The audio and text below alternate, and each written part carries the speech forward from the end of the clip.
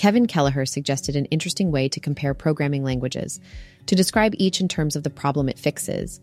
The surprising thing is how many and how well languages can be described this way. Algol. Assembly language is too low level. Pascal. Algol doesn't have enough data types. Modula. Pascal is too wimpy for systems programming. Simula. Algol isn't good enough at simulations.